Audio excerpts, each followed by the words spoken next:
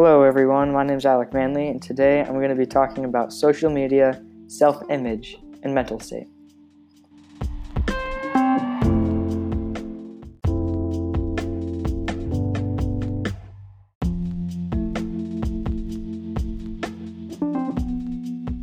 Social media, where people have better lives than yours, where people are so much better looking, where people have a lot of things that you don't.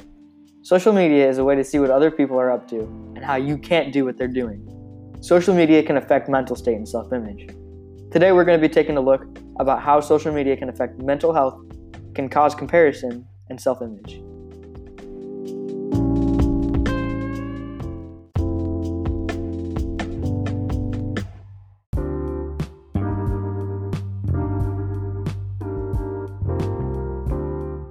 While scrolling through Instagram, I saw lots of people posting pictures of themselves doing stuff that most people can't do and or afford.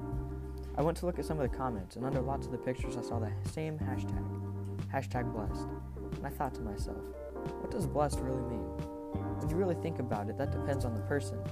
But what's behind the hashtag and behind all the makeup? What's behind the part of life that money doesn't cover?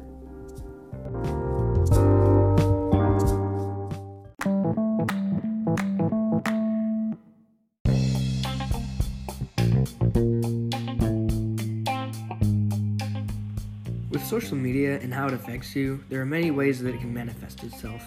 One of the ways is how you dress and some of the apps that you can download. You can see something on social media and it may change the way that you think and the way that you use things. In the article titled Young Adults' Perception of Using Wearables, Social Media and Other Technologies to Detect Worsening Mental Health, a qualitative study. It says that wearables and mobile apps were considered acceptable and feasible to detect mental deterioration in real time if they could measure changes in sleep patterns, mood, or activity levels as signs. What this is saying is that social media can affect how you act and how you dress and what apps that you use. This could also lead to thinking less of yourself. You could look at someone else and think, wow, that's a lot better than mine. You may just dismiss this, but you shouldn't. It's not always the big things. You have to pay attention to the small ones too.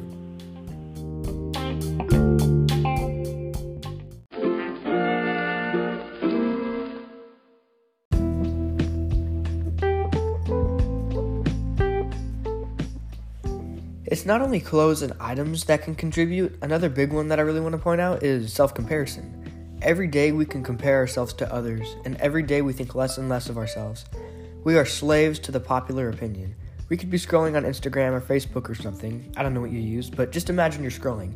You see someone that just got a really expensive new car, or someone that got really expensive clothes. You might do what I do sometimes and think, lucky, or you might just not think anything of it. What I'm trying to say is that in today's society, almost everyone has a phone or something like a phone. And where there's phones, there's usually social media. I think that this is important because social media has such an influence on society, and you want to fit in, right?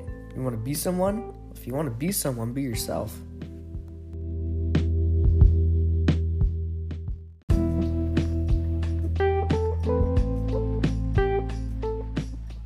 For my last topic, I wanted to touch on social media and depressive symptoms. According to an article by the Integrative Medicine Alert about how social media may cause depression, with social media, there's a lot of ways to communicate with others, and not all of these users might be good or nice people. Cyberbullying can be a branch that can cause depression through social media. I quote, "There seem to be multiple potential pathways between social media and depressive symptoms: online harassment, poor sleep, low self-esteem, and poor body image. This means that there are many ways that social media can impact your life, and not all of it can be good. With how big social media is these days, it affects almost everything that we do and almost everything that we see."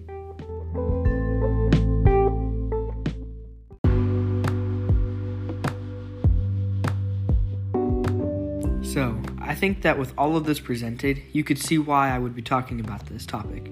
There's too many people with this problem that I know, friends and family alike. Social media can be good, but it can also be a portal to other bad things. Don't compare yourself to anyone else because there's no one like you. You're unique and people love you for that. If you're struggling with depression, social media doesn't help. This has been Alec's Analysis. Thank you for listening.